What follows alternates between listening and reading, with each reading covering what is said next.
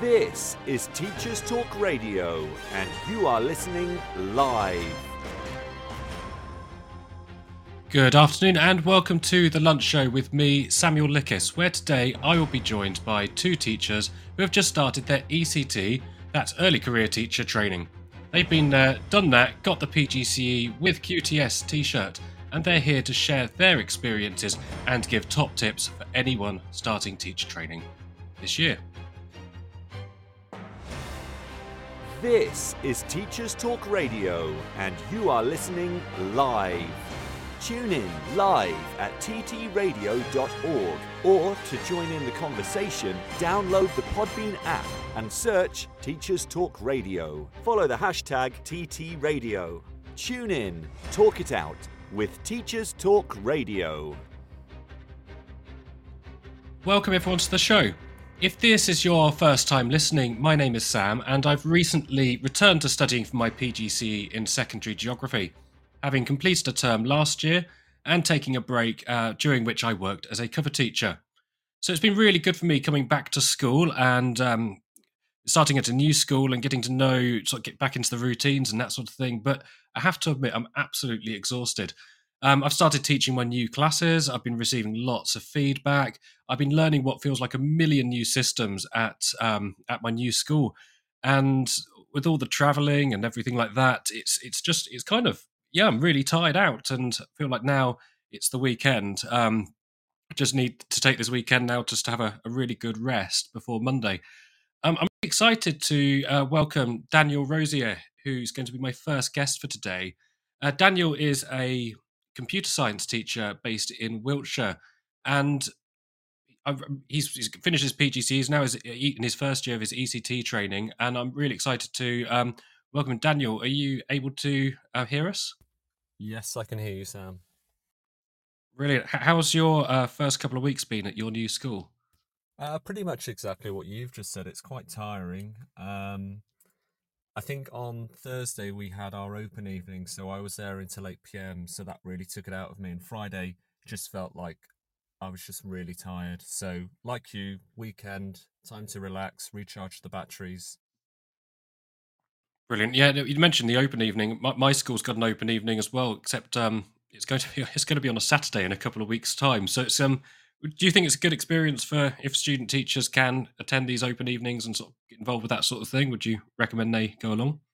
Yeah, I would definitely recommend it. I remember in my PGCE year that I went to the options evening as well, and I really enjoyed the experience of just being able to talk to parents as well.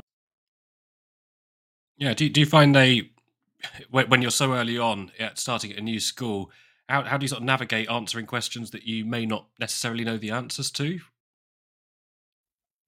I guess it's sort of taking the lead really from your mentor. So my mentor was there as well. I sort of picked up on what they were saying, and that gave me an opportunity then to sort of think of ideas, think about how I can promote the subject as well. So it comes to you, but also, lean on your mentor a little. Yeah, after all, that's what they're there for, isn't it? Being able to support you and answer questions and sort of just be a really good presence. But I think it's a really good.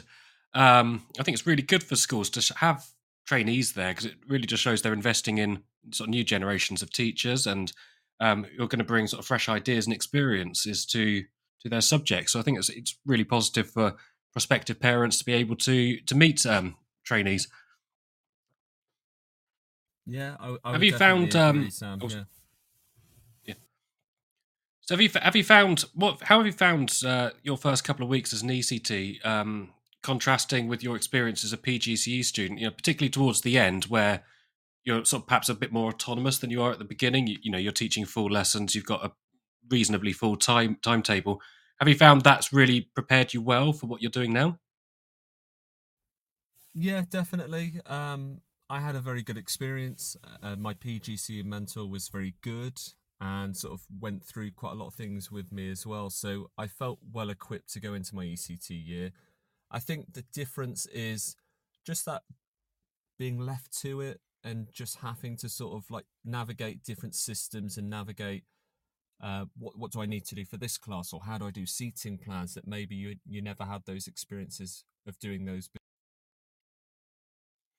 Yeah, I mean, the seating plan's one of the ones for me because I've just started teaching my new classes, which has been really, really good. But the seating plans have been there already made by the teachers I've been working with.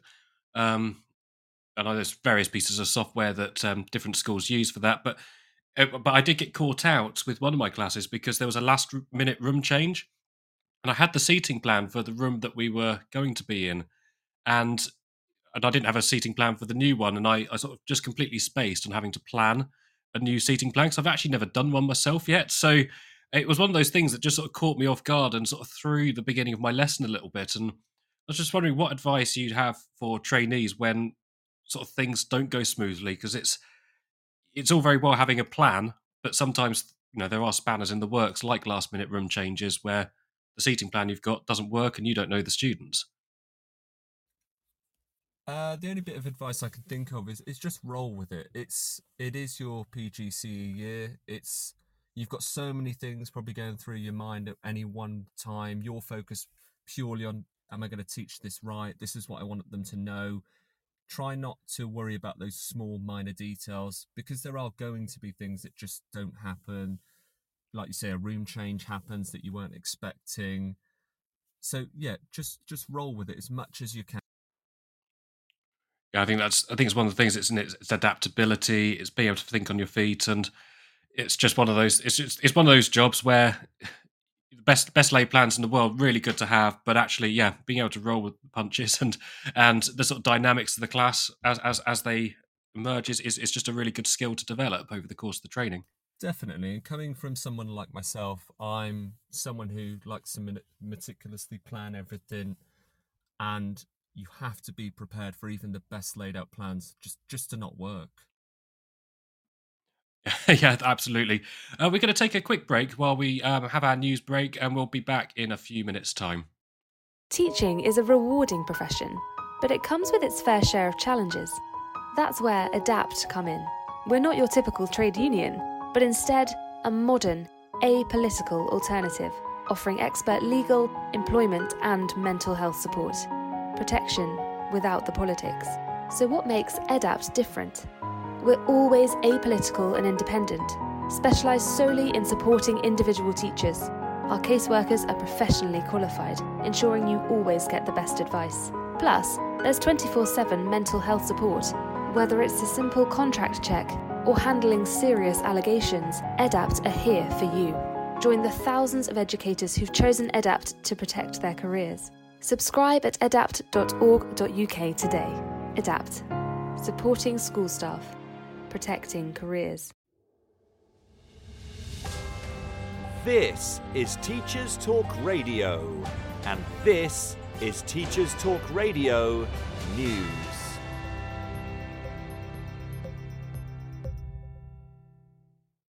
School suspensions featured in The Guardian, always a provocative topic.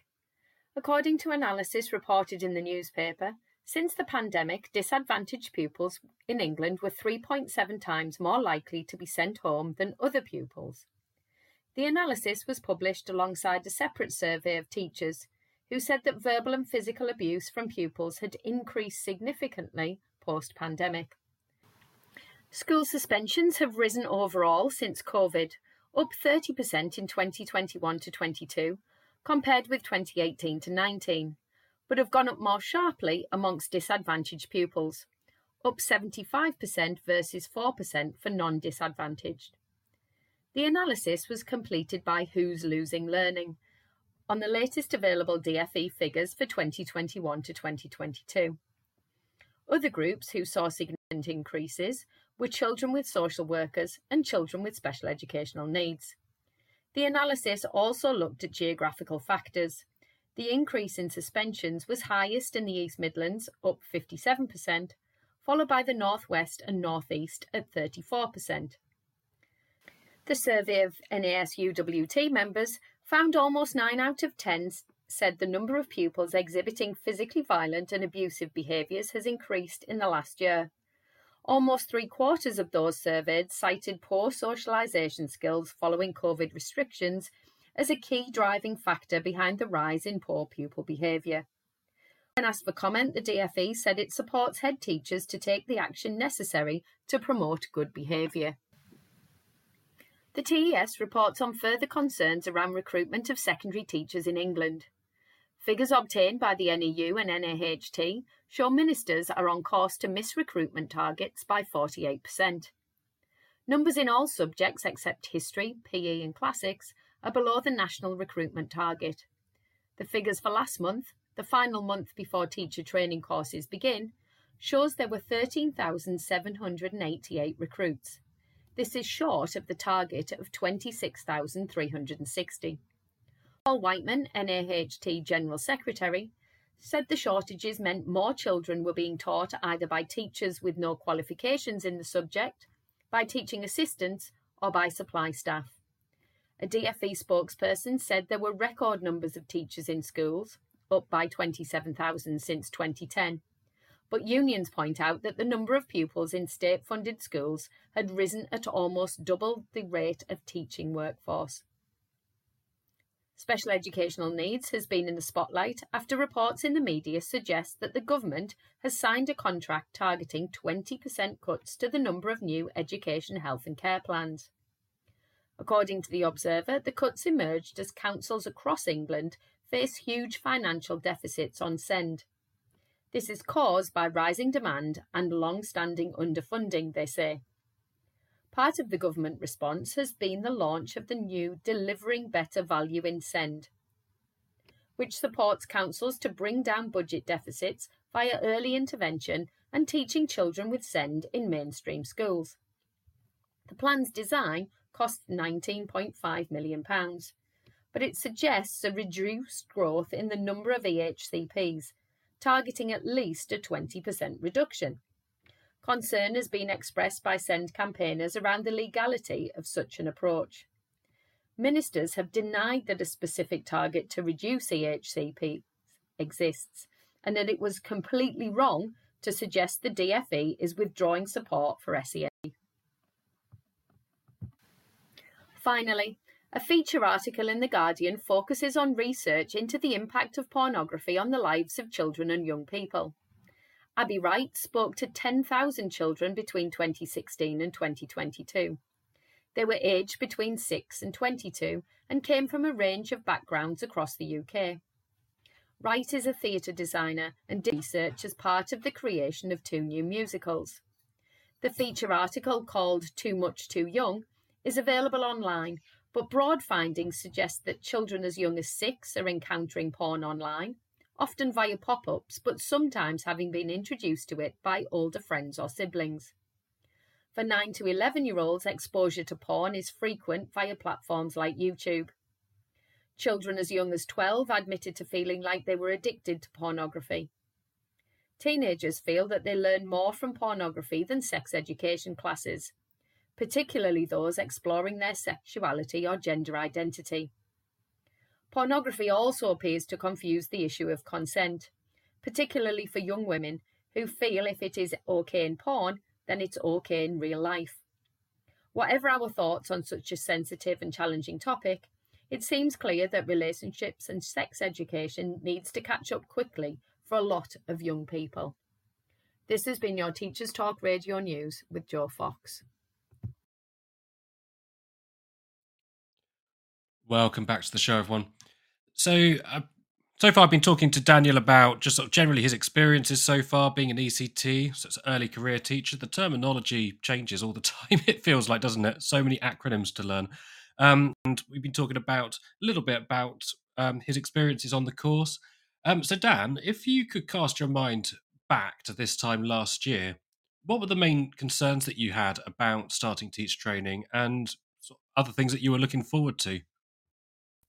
Yeah, if I think back to sort of this time, September, for me, I was really looking forward to my sort of first opportunity to teach. So at this point, I wasn't doing any teaching at all. It was just a lot of shadowing other teachers and being in their lessons. So I was really keen to actually get involved in teaching a lesson. So I remember having a lot of conversations with my mentor, because I think they would like you to gradually sort of get into teaching, but I really wanted to try out a sort of full lesson rather than just a starter. So it was conversations around that. Equally, I was nervous about having to deliver a lesson and preparing that lesson. So there was a lot of, I want to do this, but I'm also a bit sort of anxious about doing. No, I can appreciate that, because it's one of those things. If you're going into teaching, you've got to have a degree of confidence sort of being in front of a classroom of kids and be able to deliver a lesson. But then all of a sudden, when you're up there, you think, oh, actually, I'm just about to go into a classroom with 30 or so students who I don't know the names of, they don't know me, and I've got to be an expert. I've got to manage the behaviour. I've got to do all this. It is an overwhelming sort of thing, even if you're feeling really confident, even if you've worked in schools before, maybe as a TA or whatever. It is a challenge. Did you find that in the end, once you actually got up there teaching, it went well? Yeah, so I actually remember my first experience of teaching. So I was in my mentor's lesson, I was shadowing the lesson, and she wasn't feeling very well at the time. So she sort of come over to me, and I said, I'm more than happy to teach the remainder of this lesson. There was about 30 minutes left.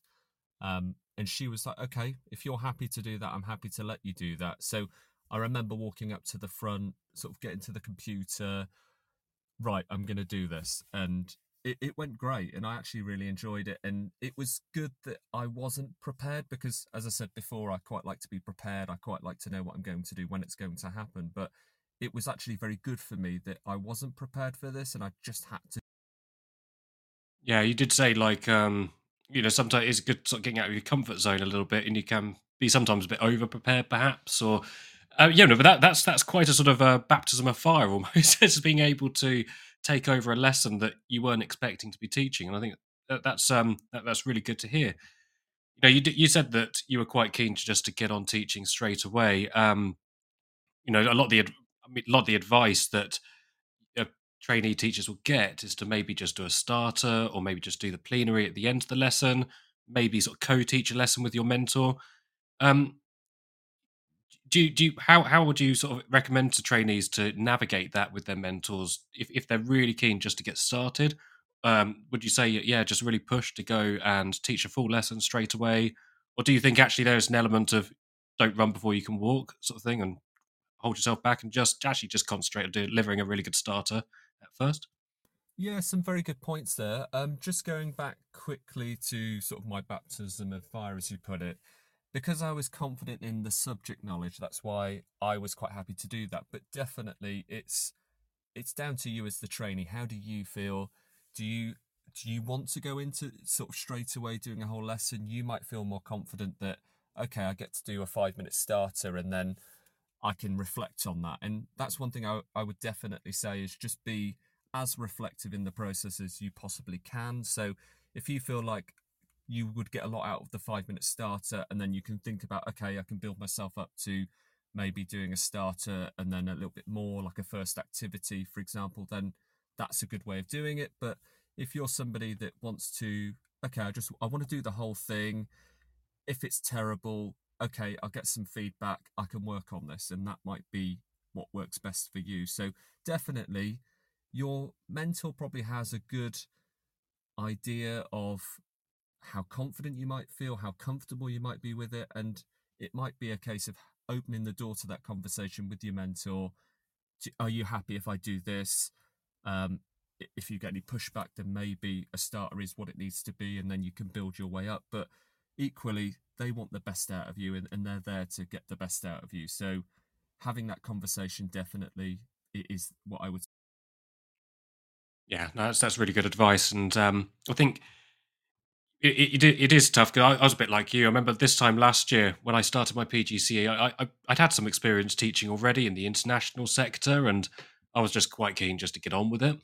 But I did find actually just teaching some starters at the beginning, it did help, because there were all these new systems with the school to juggle, all this new software. I'd never used any of it before, and yeah, it was just a lot of things to sort of navigate that was all new to me, and it was actually quite useful just being able to sort of rein myself back in, get some really good feedback on what went well, what I could have done better. In my case, it was quite often timings that was my biggest weakness, because I can ramble a little bit if I'm sort of left to it.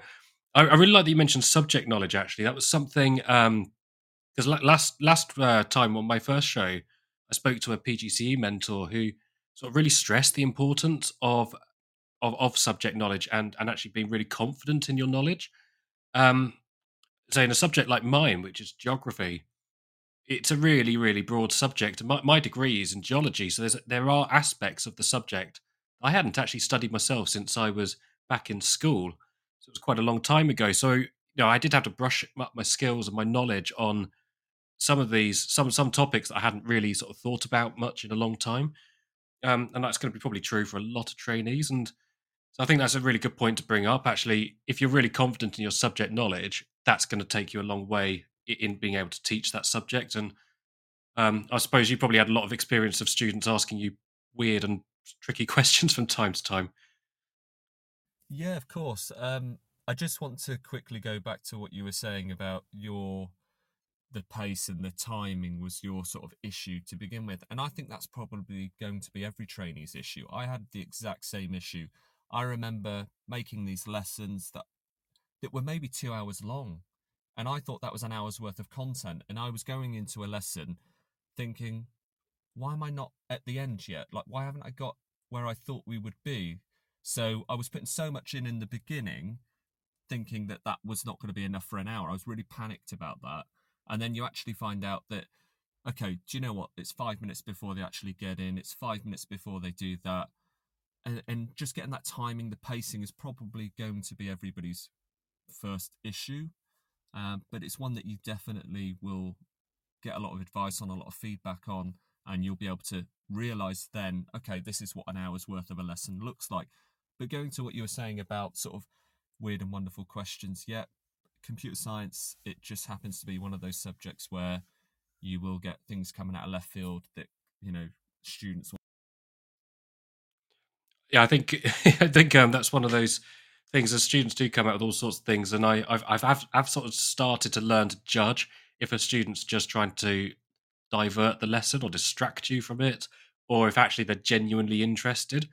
But sometimes it's like actually you do get those questions, and it's really good when students are enthusiastic and they do have questions that they want to ask. But you're also thinking in the back of your mind, well, I've got this lesson plan. It says I've got 10 minutes to do this bit, and all of a sudden I've got hands up and they're all asking all these questions. How do you sort of how do you sort of balance that? Actually trying to encourage questions and students being interested, but also being aware that you've got a scheme of work and a curriculum that you've got to get through.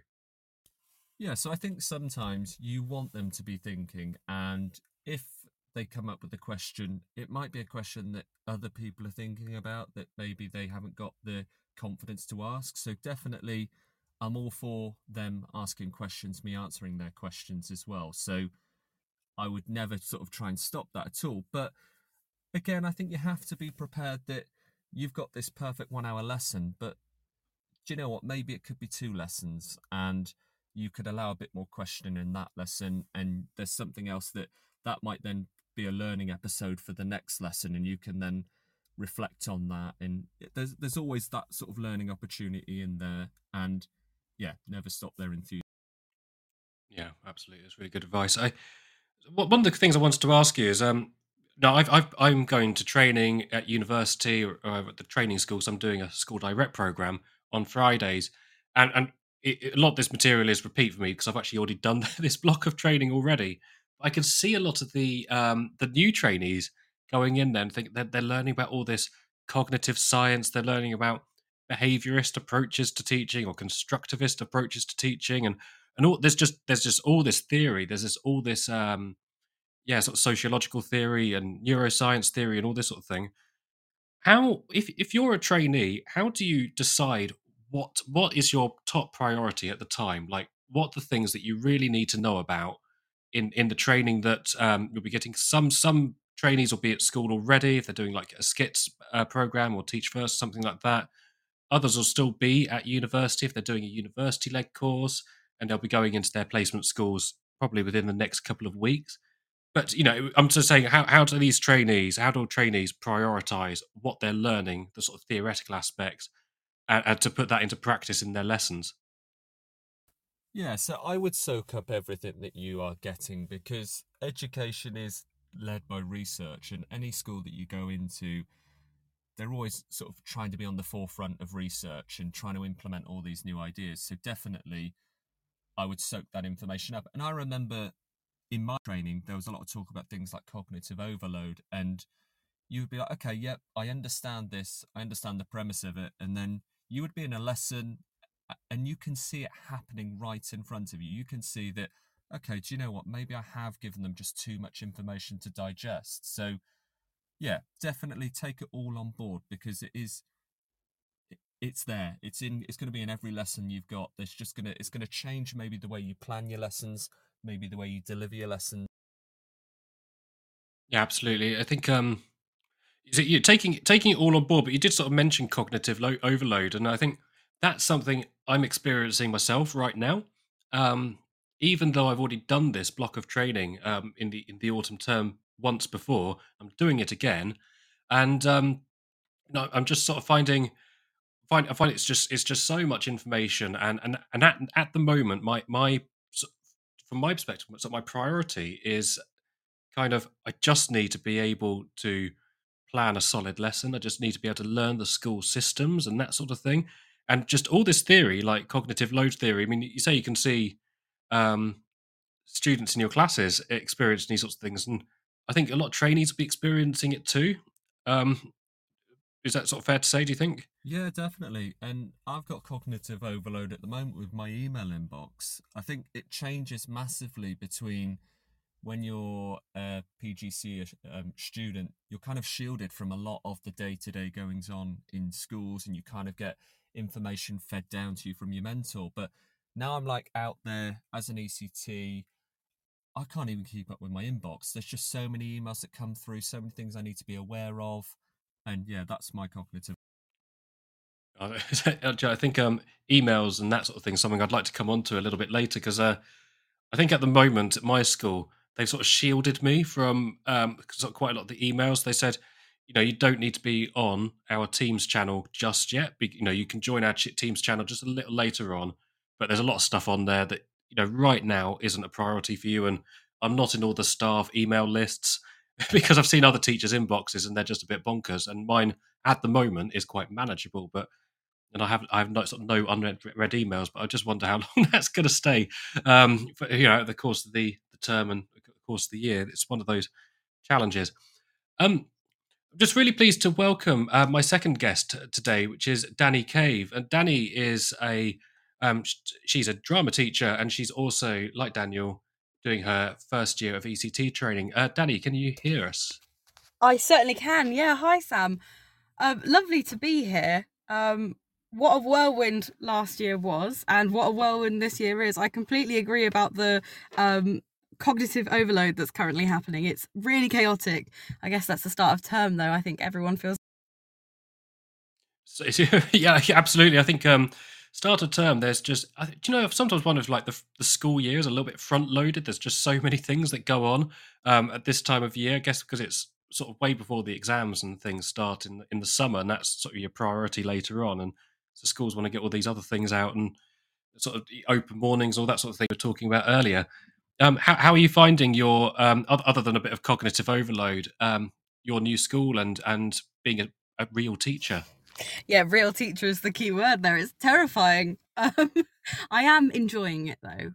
I think there's so much freedom that I didn't have last year, and I can, you know, you walk into your classroom and it is your classroom, and that's something I think I didn't quite understand beforehand. I didn't, you know, you're jumping from classroom to classroom, you're working with other teachers as a trainee, and then getting your own classroom and being on your own it's really quite eye-opening. And they always say that, you know, everyone says, oh, you'll never, you know, you learn on the job. Once you turn into an ECT, that's when you learn everything. And I think there is definitely an element of that. However, my first ever solo lesson, I ended up with 5 other teachers in the room because I had a year 7 class on year 7's first day, and they had nowhere to be, so they came to my class, which was terrifying. So, do you say 5 adults in the room? Yeah.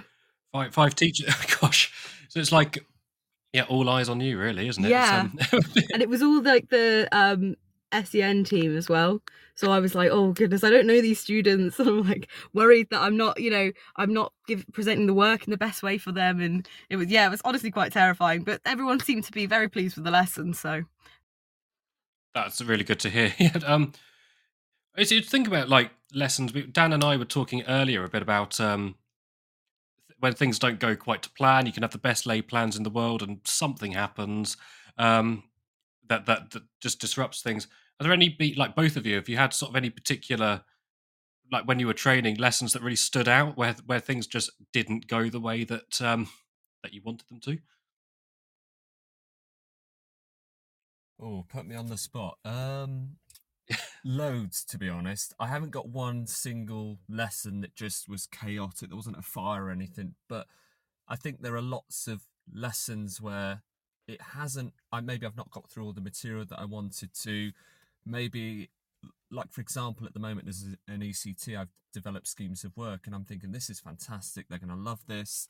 This is brilliant. It's like groundbreaking, and then it just hasn't clicked for them. So I've kind of got to go back to the drawing board and think, how can I make this accessible for them to then get them to move to where I want them to be? So even as an ECT, there are lessons where I just reflect on it and I think, okay, let's do this. yeah. Yeah, I think. Sorry, Danie. Yeah, off you go. I was going to say, yeah, and it's always the things you don't plan for, like you can't ever imagine could go wrong. So during my training year, the clock stopped working in the middle of a lesson, and I didn't realise, and it had started like speeding up.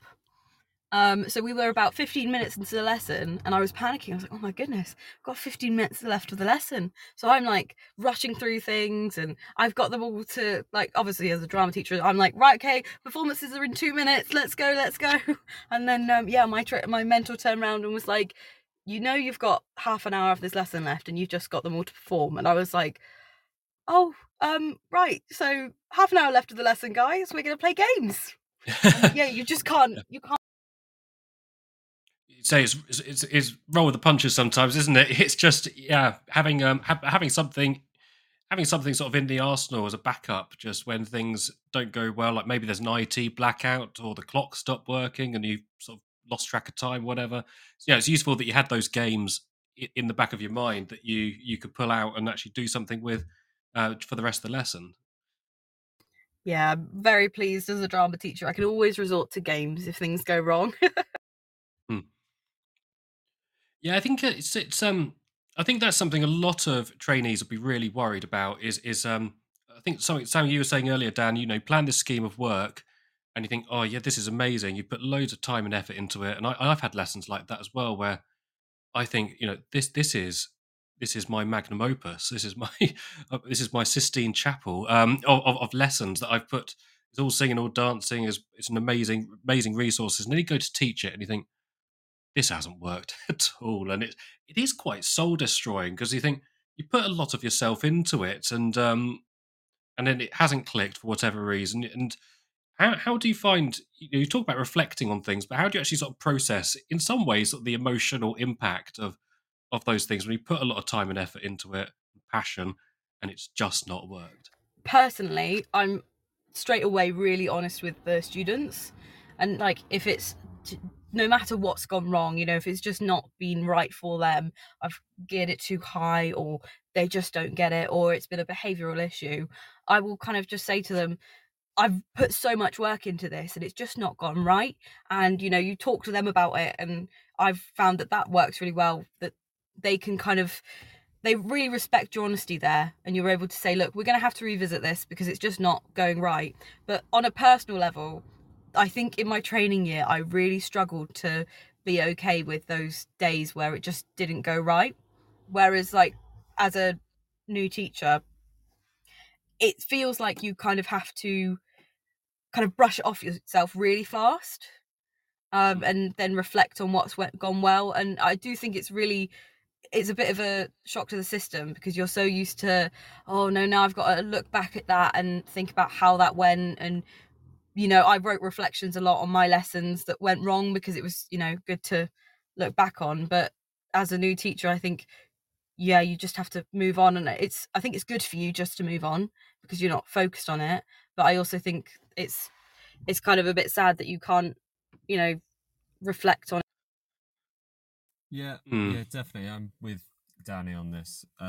Honesty is definitely the best policy. I think if a lesson doesn't go the way you want it to, being honest with them, saying, okay, this didn't work and I wanted it to work, but I'll come back, we'll revisit this and I'll change it. But thinking back to the PGCE, I spent so many lessons. There's being reflective, and then there was probably times where I was damaging my mental health, worrying too much about this didn't work, or that was a terrible lesson.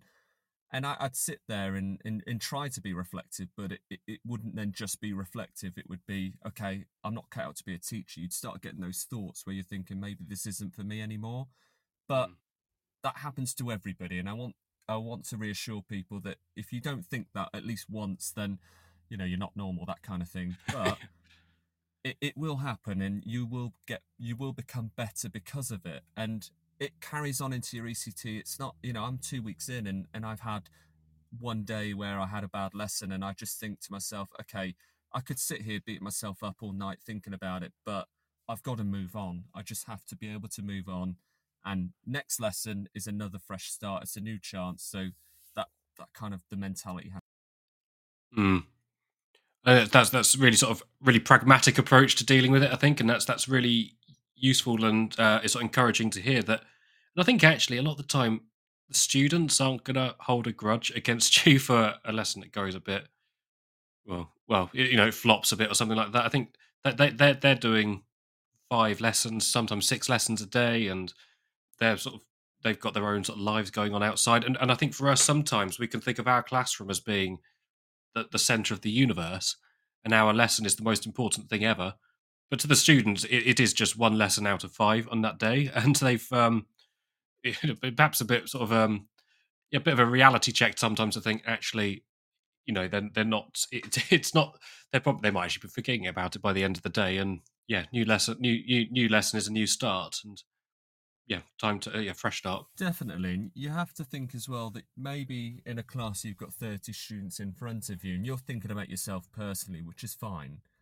But maybe that's being a little bit selfish there, because those 30 students, you don't know what's going on in their lives. And, today might be a bad day for them. They might have things going on in their, friendships. Friendship's quite a big thing. There might be stuff going on at home. So, don't take it personally at all, and try to allow yourself reflection, but don't beat yourself up. Yeah, I think that's really encouraging and sort of sensible. You did mention mental health and things like that, so it's just but yeah, both of you over the course of your year, I think it's no point in sort of pulling any punches here. It is a tough course. You are in schools for most of it. You are having to learn how to teach, but you've also got your training. You've got assignments. You've got all these other bits and bobs to juggle. How have you sort of managed your health, both your physical health and your mental health over the course of that, over the course of your training? For me personally, it was an absolute roller coaster. I really struggled with my mental health to keep it in check. I don't know whether, so as someone who was fresh out of uni when I did the PGCE, I wonder whether I'd gone into it too quickly, not given myself time to kind of settle. But I think there's just so much to juggle, and you're planning lessons, you're trying to get to know the students, you're trying to work on your own coursework whilst also being a fully functioning adult. It's so tough to manage it all. And personally, I do think it is something that needs to be spoken about a lot more, the mental health effect that the PGC has on you. I think it's like that with any kind of training course similar, so like nursing, things like that. How do you balance your life and your school life, and then on top of it as well your student life? Physical health, again, I saw so many teachers go down with colds and stuff throughout the year, which is something I think we kind of, we don't really talk about, the amount of times you're off with a cold or you're feeling so ill and you're teaching a class and you can't talk and they won't listen to you, and that's so tough. But I think teaching gave me the opportunity to focus on myself a bit more and be a bit more selfish, which wasn't something I expected, because it's quite a selfless profession. But I kind of was able to look at it and go, no, I need to look after myself, because if I don't, I can't. How can I ever teach these? Yeah, I was just going to add that definitely mental health is very important. I had a very good year. I had a supportive mentor. I had supportive colleagues around me. So, but what I was talking about with how I took something negatively and that sort of maybe knocked me off kilter a little bit. And it's things like through the year, you're going to have some really great highs. You're going to have that fantastic observation that's just giving you that big boost that you want. And then in a couple of weeks' time, you're going to have an observation again, and it's going to be, okay, it wasn't your best lesson, or it wasn't a good lesson. And that's going to give you, send you in a bit of a negative spiral. So it's hard to balance all of it. And then you've got the pressures of assignments looming on you, and you're just trying to juggle everything, and there is so much to juggle. Yeah, it's one of those things, isn't it? We think about prioritizing stuff, and actually, everything's a priority. And it's like, well, ultimately, your top priority, I think, actually does have to be yourself. And I think, Danie, you said, sometimes you do have to be a little bit selfish. And something I've decided this year is I've already made the decision. I'm not going to run an after school club, for example, and that's something I did last year when I was doing it. I ran a club, which I did enjoy, and I don't regret doing it. But it was one extra responsibility that I took on that actually was perhaps one responsibility too far, and that's not to discourage trainees from running a club or getting involved in a club another teacher's running, because it can be a really rewarding thing. But it's also knowing your own limitations, your own capabilities, and actually just being realistic, I guess, about what you can do. And yeah, maybe actually, as you say, Danie, teaching is a pretty selfless profession, but sometimes, yeah, actually having a little bit of selfishness is needed. So I just wanted to move on, thinking about Danie, something you mentioned that was quite interesting. You said, you're fresh out of university. You just finished your undergraduate degree, and whereas Dan, you'd had another career, like I'd had another career as well before doing my teacher training. And there will be people listening here, some of whom again are fresh out of university, other people who are older, and they may have they've got families, they've got all sorts of other things that they might be their second or third career. And the dynamic for between people of different ages and different stages of their life is going to be really different. And I know sort of the geography cohort that I'm with at the moment, they're all much younger than me, and sometimes think, oh, it's going to be really weird being able to talk to them. So I was just wondering, what your tips would be for trainees interacting with other people in their courses, even though we might be at really different stages of life, have completely different sort of home lives and other sort of things like that. How do we learn from each other? How do we support each other with those sorts of different dynamics between us? Oh my goodness. So I think you've just got to be open-minded. At the end of the day, you're there for the same thing. You're there to learn, to teach and everything, but you cannot be, I think it's really easy to get worried that the person who is a completely different age range to you is going to be, either they're going to know more than you, they're going to be more suited to the job, that kind of thing. And we were quite fortunate in our PGCE where there was quite a range of ages, and I was fortunate enough to make some really good friends. And I mean, Dan and I have been very good friends since day one. We've spent a lot of time together because of going to the same university this year for our PGCE. And there's a big age difference between us, and yet I think when we are in the room together, we act like 12-year-olds. So you just really have to be open-minded about who you're around and accepting that age is not an issue. These people are there for exactly the same thing as you, and no one is better suited to the role than you because you're there to do it. And I think that's, you've got to have that self-confidence in yourself and just jump. I just want I to really add like for that. the sorry, I just want to add for the listeners, there's not that much of an age gap between me and Danie, by the way. But what I would like to say is I've got a massive respect for anybody that comes straight out of university to do this, because it is just an experience and there's so much going on. But I never once, looking at Danie, for example, never once looked down on Danie like, okay, you're not going to be cut out for this because you're younger, you're not as experienced. I would never say that to anybody. I think that Danie brings a lot to the table that I didn't have. Equally, I probably bring a lot to the table that Danie didn't have. So it just doesn't matter. Experience doesn't matter. It doesn't matter that I was in industry before. It just matters about you wanting to be in this job for the right reasons. You're selfless because you want to be a teacher. That's what matters. No, I think it's really encouraging. Both of you.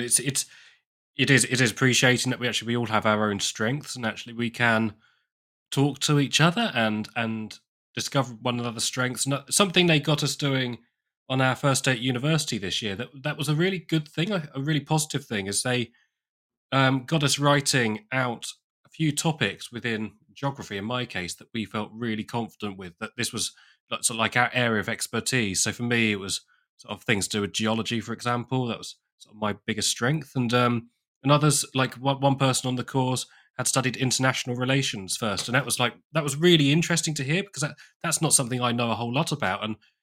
And so that's something I think, if I'm going to be teaching a lesson that's going to be like geopolitics or something, I can now ask this person, any sort of really interesting things that you can tell me about that, and what would be some good anecdotes or some good examples that I could sort of weave into my lesson. Just a comment here saying people on the course have the same goals, so there can be a we're in it together relationship, and everyone can that can bring everyone together throughout. And I think that's really true, isn't it? It is an intense program, and actually you're in the same situations irrespective of other things that are going on. You are in it together. You're there to support each other as well as learn your own course or finish your course yourself. In the trenches, absolutely. Yeah, definitely. I think, and there's so many moments where you need those people around you. You need someone who is in exactly the same boat as you.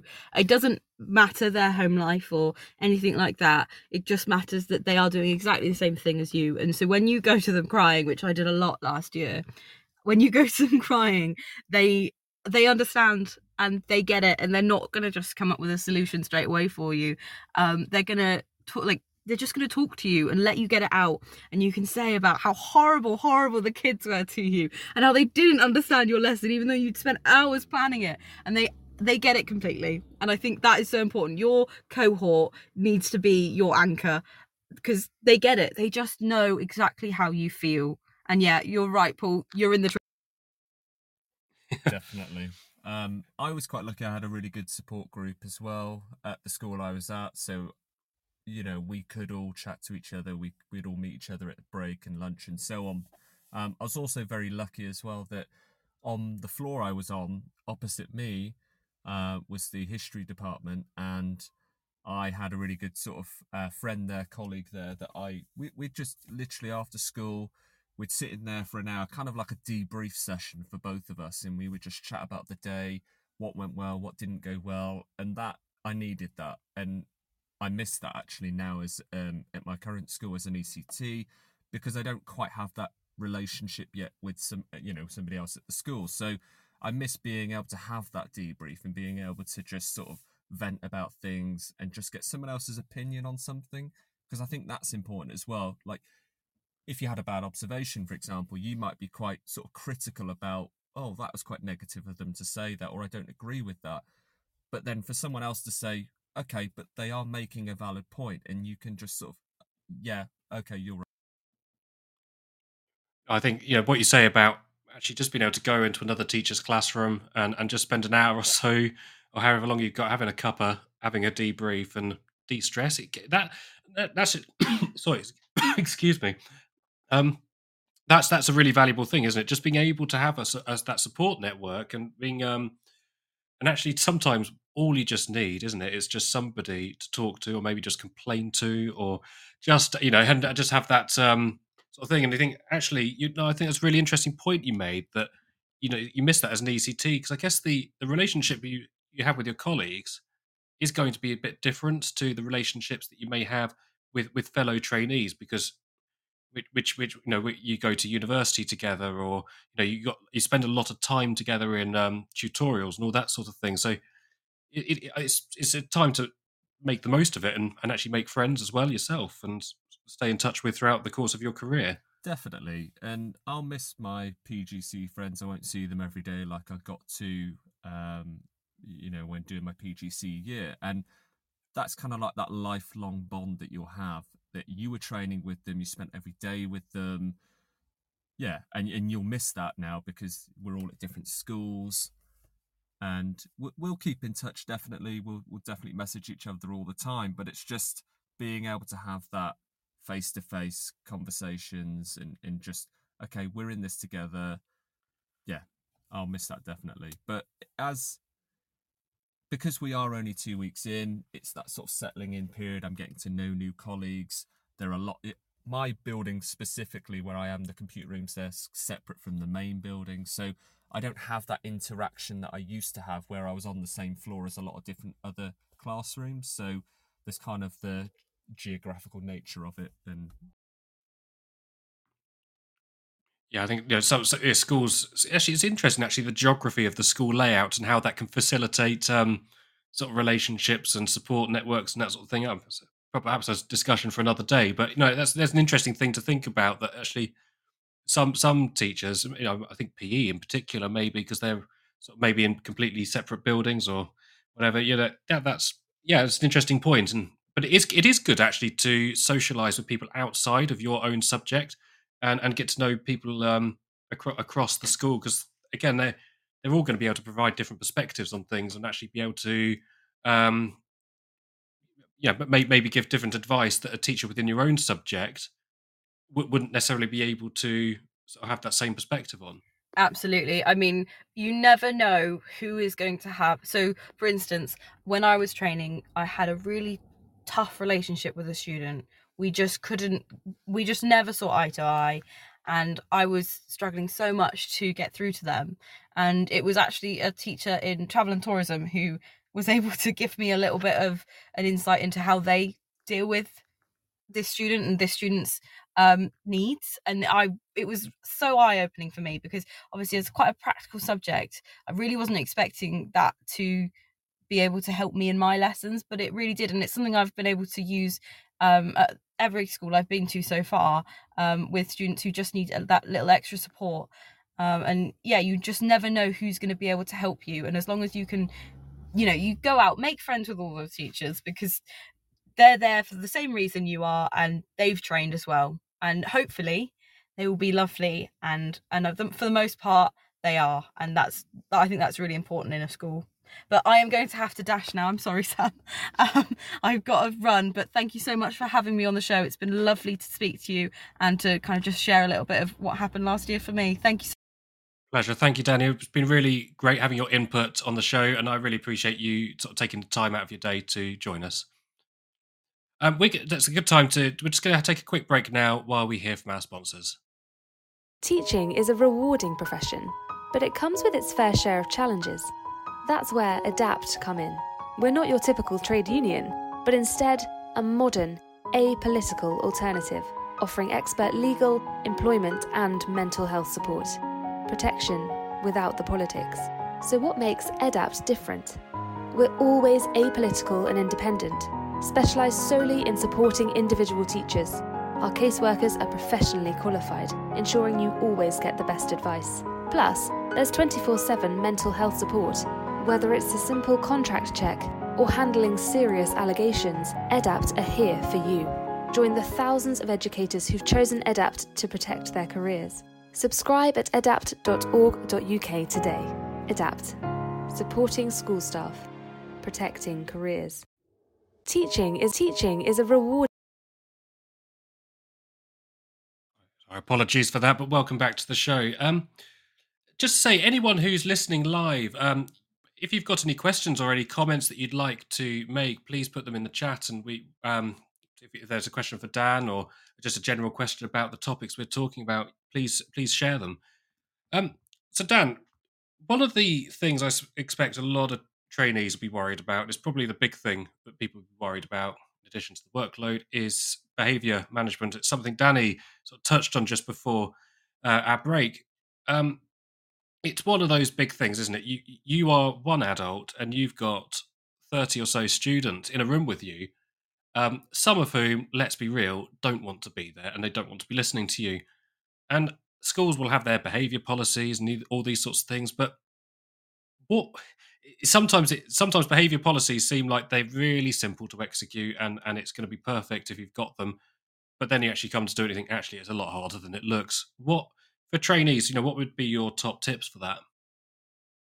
Yeah, I just wanted to touch on what Danie said just before she left. It's a very great point that she made about just being able to be honest with yourself. Maybe there's that particular student and being able to approach other members of staff and how do you deal with this student? What can I take from you that I would be able to put into my own practice? And us as teachers, we can't be stagnant at all. We can't assume that, okay, this one size fits all thing will just work. We have to be prepared to be honest with ourselves and be able to approach other people and just take that on board. But with regards to behaviour management, it's that whole, it isn't one size fits all. You have to be able to be adaptive with those different classes. You might have different challenges in those classes. So you have to be prepared to not just think, okay, this one thing I do works every time, so that's just going to be the thing I use, because it isn't going to work every time. So you just have to try and adapt your approach, use different techniques, use your mentor to sort of give you feedback and ask them maybe what they do. But being able to talk to other teachers is vital. Yeah, absolutely. So, yeah, asking for advice if there's a specific issue that you're struggling with, and yeah, the one size fits all thing. That's actually a really interesting point, because I think a lot of the time that seems to be a behaviour policy is a one size fits all thing. It's a document that says if this happens, you do this, and this is your stages of how you perhaps escalate sanctions or whatever. But yeah, sometimes it just doesn't work. And something you mentioned, like right at the beginning of the show, is you don't necessarily know all the details of what's gone on in a student's life, sort of behind closed doors. You don't even know what's happened in the playground just before they've come into your lesson, and there's some dramas happened, and they've brought it out from the playground into your lesson, and so all these things can just put spanners in the works, and yeah. So actually, just being adaptable, isn't it? It's one of those things that you've just got to learn, and mentors are there to help you, and not just mentors, but other teachers too. Of course, you need to follow your school's behaviour policy, because that is the behaviour policy for the school. So if you need to give out a warning or make a second warning, that kind of thing, you need to follow that. But it's just about you knowing your classes as well as you can, whether that's through notes that might be on whatever system your school uses for that particular student, making sure that you are aware of those, to be adaptive, because there are going to be those different challenges. I just wanted to quickly say as well, because Paul has put a message on there, he's put, what is the most important thing a mentor can do from the view of an ECT? Now, this is an interesting question, because Danie, who was just on just now, we obviously talk, we message each other about different things, and her mentor seems to be very switched on, giving her a lot of information. My mentor is quite the opposite, quite like me, quite laid back, and that's great for me. What I think a mentor can do is to try and be as involved as you can, but not overly involved. And I think a lot of things that maybe you take for granted are maybe things that might need those conversations. So in my PGCE year, I never had any sort of experience of how to do seating plans. So I remember sending Danie a message like, oh my God, how, what do you do for your seating plans? Like, I don't know. And I've got all these classes I need to make seating plans for. And it's just one of those things that maybe if I had that conversation, and that's on me as well, it's definitely not on my mentor, it's on me to have approached that and asked for the advice. But it was kind of like, okay, I need to do this, and I just kind of kept it to myself and tried to do that myself. So maybe just those little details that maybe you need to have you might need help on. So maybe you could, I don't know, could you devise some sort of a list maybe of things that you could ask your ECT? Can I help you with this? What do you think about this? Is this something you might want to talk about? And maybe just be proactive, if that makes sense, Paul. Yeah, it's a tricky one, isn't it? Because you said you like a little bit of space. Other people actually may want their mentor to be sort of really involved, and sort of there all the time, and that might not work for some people. So yeah, being adaptable maybe to different trainees and their preferences. But I really like that you mentioned you've never done a seating plan. Well, to a lot of teachers, that's going to be something they've done a million times. They kind of know what the general dynamics of what works. But to someone who's never used some of these sort of seating plan software packages, and you think, oh, do I go boy girl, or do I need to put all the students who have send profiles at the front, or what do I?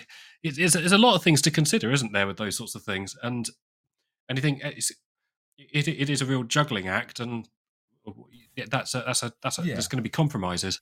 It's a bit of a shock to the system as well, because when your PGC mentor's like quite involved with you, you see them every day, you talk to them all the time, so you're kind of in that PGC bubble where you're so looked after, you're so supported, and that's great.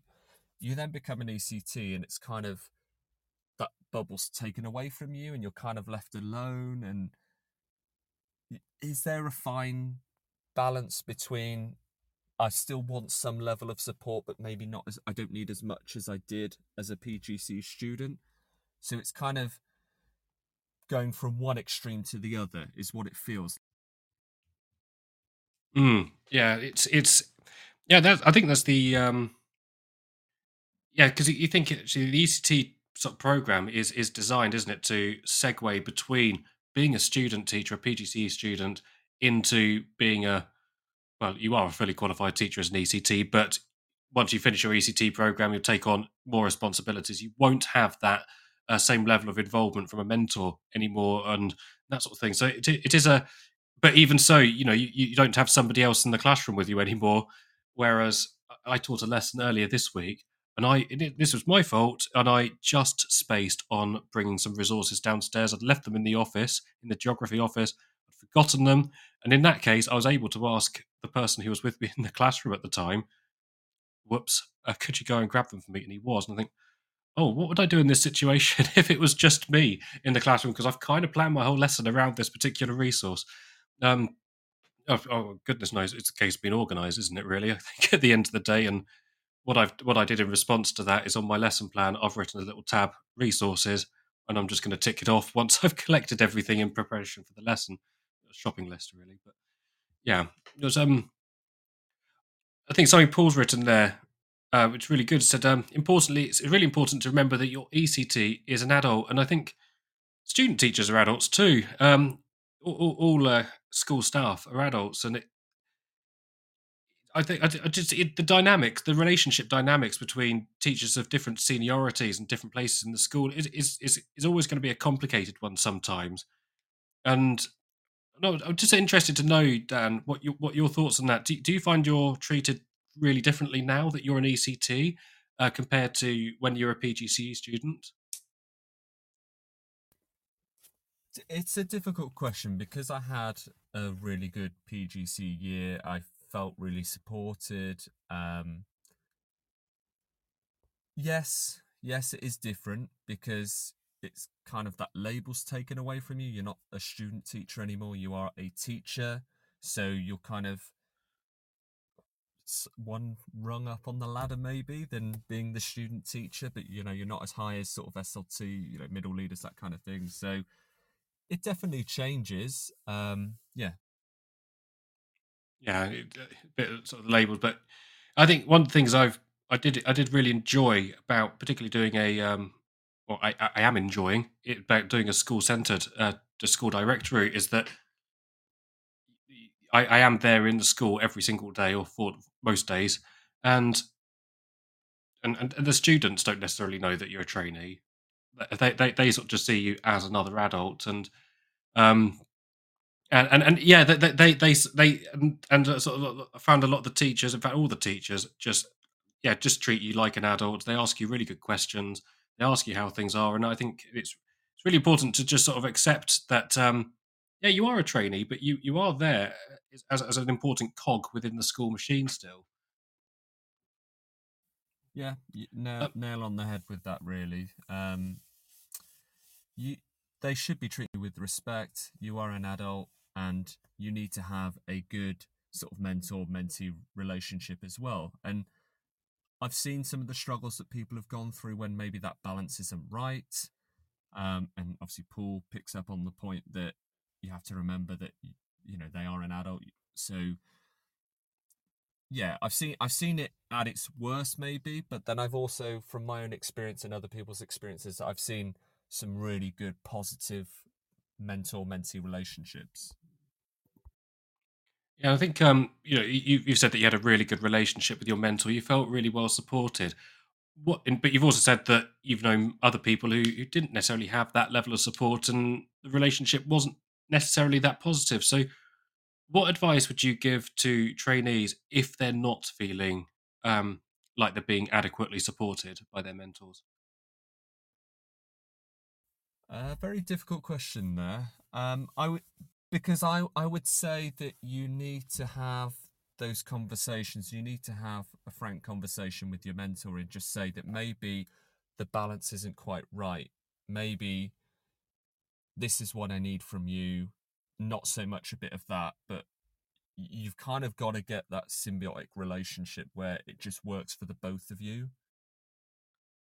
Do you find that was something that for you developed over the course of the year, as you sort of to understand each other's rhythms, and you appreciate that your mentor's got a ton of other responsibilities? You're not the center of their universe, and did you find it was something that you just got into that really good sort of relationship over time as you got to know each other better? Yeah, definitely. And if I look back on my sort of PGCE year, I think I probably gave too much of myself. Like I felt like I'm always there to impress. Like I was always going to do more. I was always going to say yes because you just want to make that really good impression. And I wouldn't change it. I really wouldn't. I would do exactly the same if I was to redo that year again, because that's me. I wanted to just go above and beyond. And I think my mentor could see that straight away, that I was always going to give it 110%. Even through times where maybe I had a lesson that didn't go very well, my mentor could see that I was being reflective about it, and that I cared. And I think if you care, that's important. So our relationship was sort of a mutual trust. She could understand that I wanted to take as much as I could from her because she's been doing it many years and she's very good at her job. And I wanted to take as much as I could from her, just absorb everything into my teaching.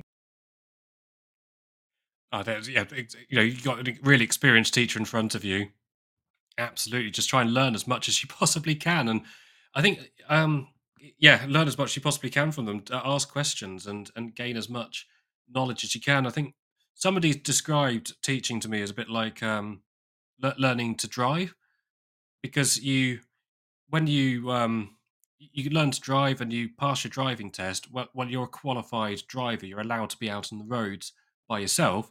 But actually, it's those years after you qualify that you're going to get really good at driving. You're going to be able to learn how to anticipate what the traffic's going to be like, or the the mechanics of your car, all these dynamics of the roads, and that's actually when you start to become a really good driver. And is that something you're feeling now as an ECT? You're starting to gain that, or over the course of your PGCE year, and now where you are now, just sort of you've got a bit more of a sixth sense starting to develop for just the dynamics of the classroom and the school. Yes and no. I think that I'm still learning. I'll always be learning, and just the sort of class dynamics will always be so varied. But because you've got that experience, because you've got that exposure, I think you can then go into a lesson and we talked about behaviour management, that you can maybe adapt how you're going to deliver something for the class in front of you, or you could handle that situation in a certain way because you've seen something like that before. So you can always take those experiences and use those for your.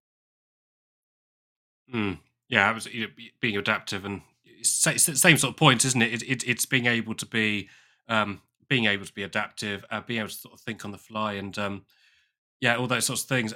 Really nice comments from Paul there about if things, maybe your relationship with your mentor isn't going how you'd like it to, saying get some chats in with your student friends, share your thoughts. Something Dan was saying earlier, which is really good, is that he was able to go and talk to his friends in other departments and just have that debrief after school, and with others, and just in the staff room over a cuppa at lunchtime or after the school day's over, and yeah, find someone in the school that you can trust and chat, because we have not just one mentor.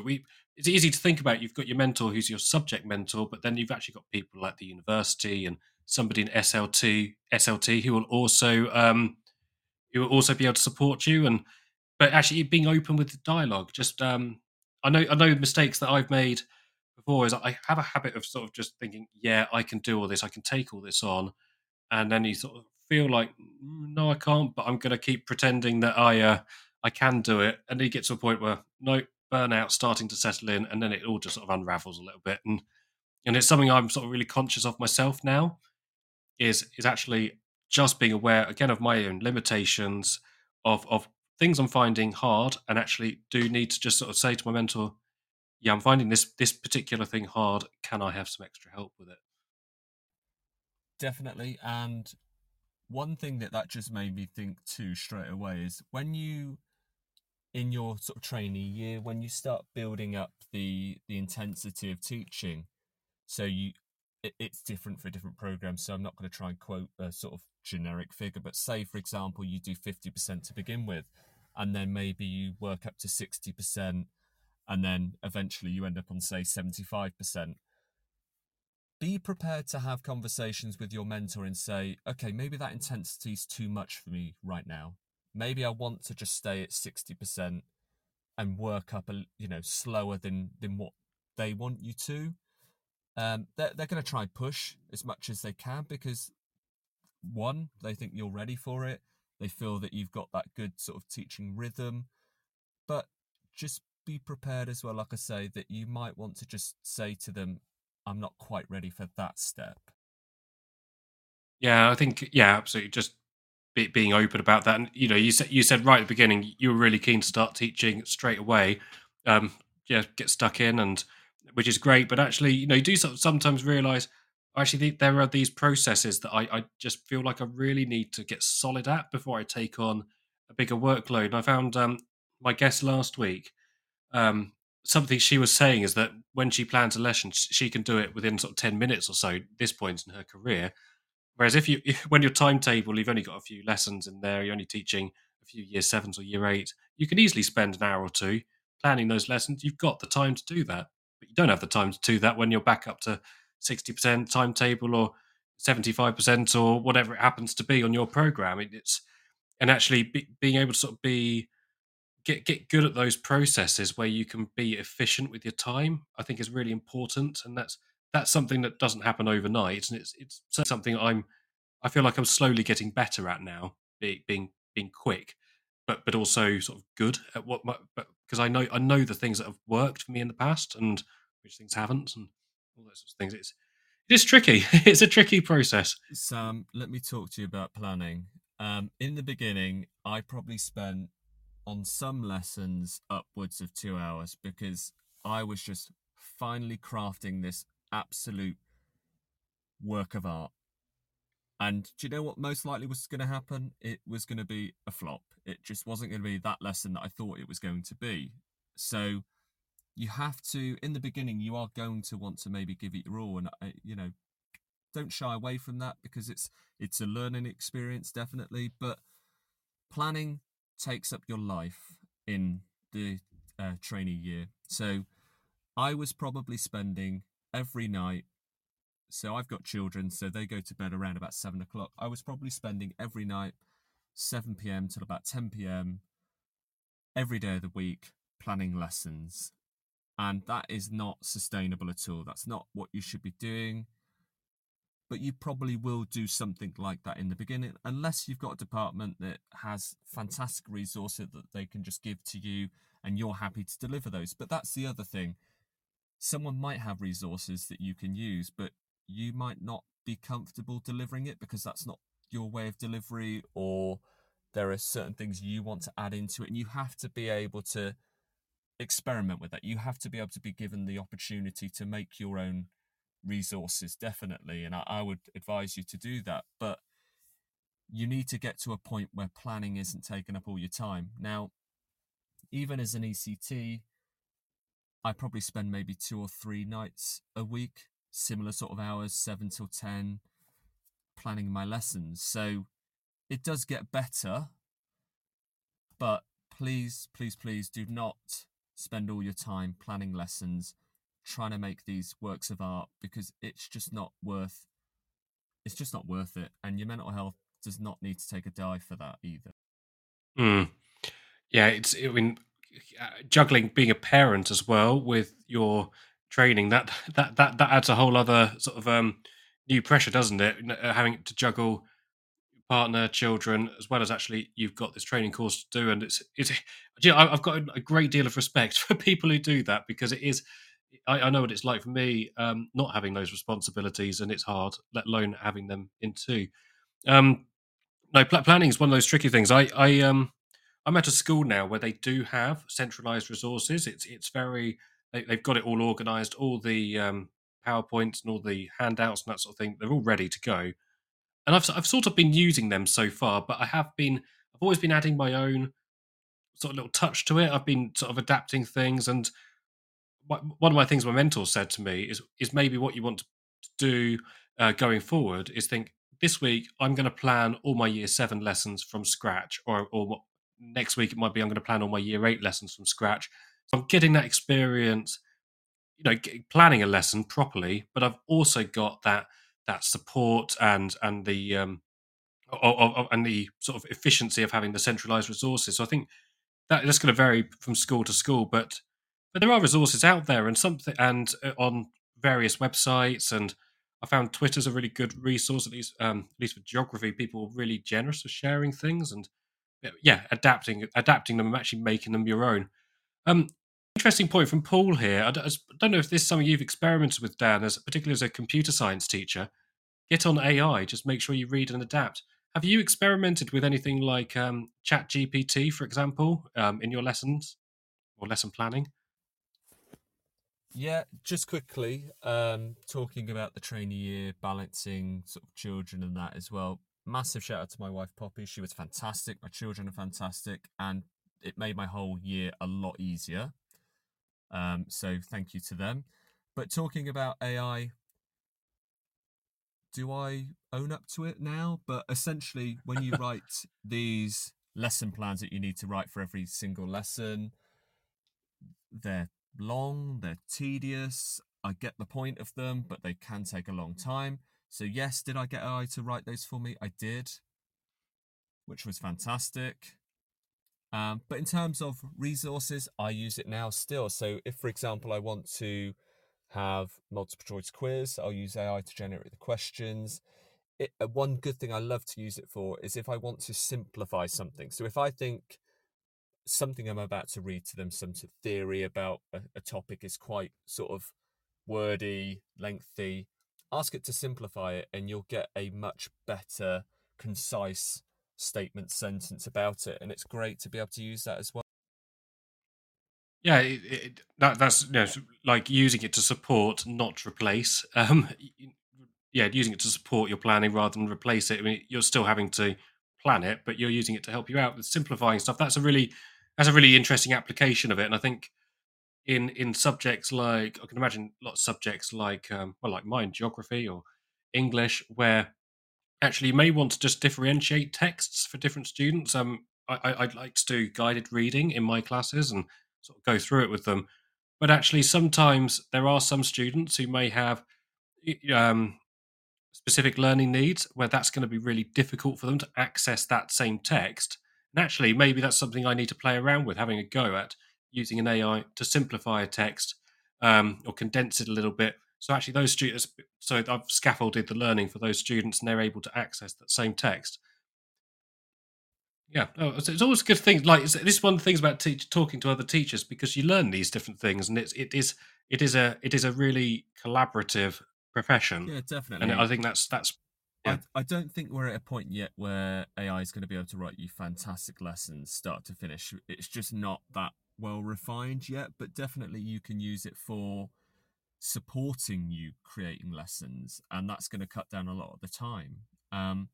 But you mentioned about websites for certain subjects. So, for example, in computer science, we've got Teach Computing, which is a fantastic resource. So you can, if you have nothing, say, for example, in your school schemes of work-wise, you've got a whole Key Stage 3 curriculum there with schemes of work. So there are a lot of really good websites in my subject, at least, but I'm sure that is for other subjects. But equally, in my subject, we're quite open to sharing all our resources. We're not like one of these precious subjects where it's my work, I don't want you to see it.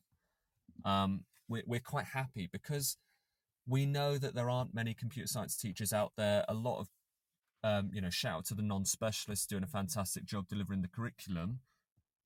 That we like to share the resources because it just makes everyone's life easier, and I don't understand why any other subject would be so precious about their resources not to share them. Because, hopefully they reciprocate. If you share something, why wouldn't they share something back that's going to save you a lot of planning?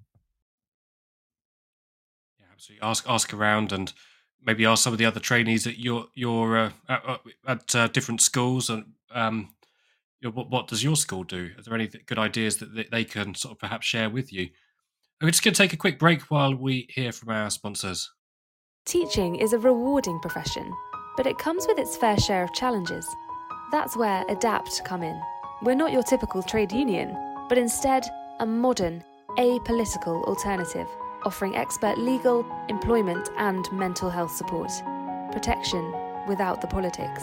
So what makes ADAPT different? We're always apolitical and independent, specialised solely in supporting individual teachers. Our caseworkers are professionally qualified, ensuring you always get the best advice. Plus, there's 24/7 mental health support.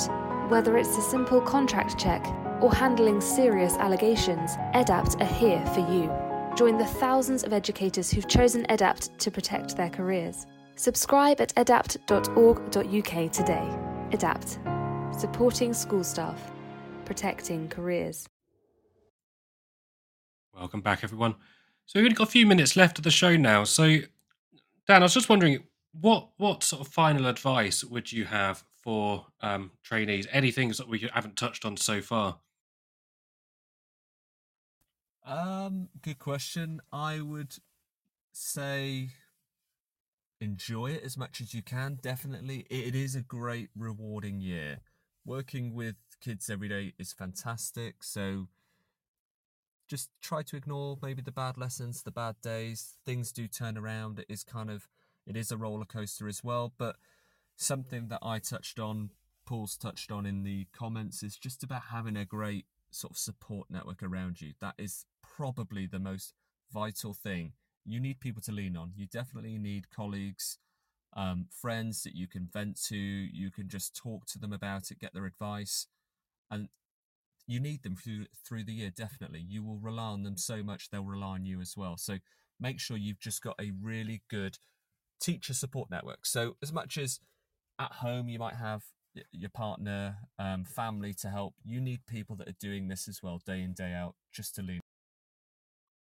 That's really good. I really loved how you said your wife Poppy was just really, really supportive throughout the whole thing, and I think it's really important to sort of recognise and sort of appreciate the people around you who actually are there and they care about you and they can do things to help you out and support you through your training. So it's not just the people within your school community or on your course, but actually, friends and family, and other sort of people that you know that can help you out. And I suppose even if because I sort of live quite a long way from my family. I live sort of in Somerset, and my family are mostly in Sussex. So, but actually, I found you've got WhatsApp groups. You can make those phone calls and just vent it from time to time. And um, there are ways of actually just keeping in touch with people and actually make sure even throughout the course, throughout your training, being able to actually make time for those other relationships outside of school, because that's going to be really valuable, isn't it, for anyone? Definitely. And you need a work-life balance as well. You need to be able to just go away somewhere, book something, have a spa. My vice, I know Paul says beer, which my vice was probably chocolate. You need to just be able to have something that's just going to pick your mood up again. So whether that's, like I say, going away somewhere, football for me, I go to football a lot, and that's something, in playing football, that was something that really just got my mind. Running's fantastic. I used to do that every evening. It just was a way to clear my head, and it just felt like everything left my brain, which was great. Just for that maybe 30-45 minutes that I would go, but at least it left my head for that short space of time. So you just need some way of being able to just keep everything in check, look after yourself. Your mental health is so important. Keeping up those hobbies, whether it's sport or music, reading, whatever you enjoy, eating chocolate, having a beer at the end of the day, just to wind down. Yeah, all really good things. That I think just really help. Keep you feeling human. Because actually, yes, it is a training course, and you've got to do well in it. But that's you're not going to help anyone if you're just so burnt out constantly because all you've done is read CPD books and written essays and spend goodness knows how long planning lessons every single evening. It's a really good point. So Dan, just in the last few minutes of the show, what are your goals for your ECT training? Are there any sort of things that you're hoping to get out of your first year as an ECT? More of the same, Sam. I'm just going to absorb as much as I can from any of the teachers. Take any CPD opportunities that you can. I mean, I've just recently signed up to do an MPQ, which is going to be great. So that's the professional qualification for leading teaching that I'm going to be doing. So it's designed for people that are aspiring to be middle leaders or middle leaders. So my goal really would be to hopefully be head of computer science. It was really interesting that you're thinking about that sort of long-term aspects of your career now, and actually you're in a school that's supporting you to achieve those career goals, and that's something I'd like to talk a little bit more about later on in the year. Of course, is actually finding a school when you start going for interviews. Actually, finding a school that is going to help you achieve what you want to do in your career. So I think it's really positive to hear that you're actually thinking about becoming a head of department and you're being supported through that and taking the time to learn as much as you possibly can during your ECT training.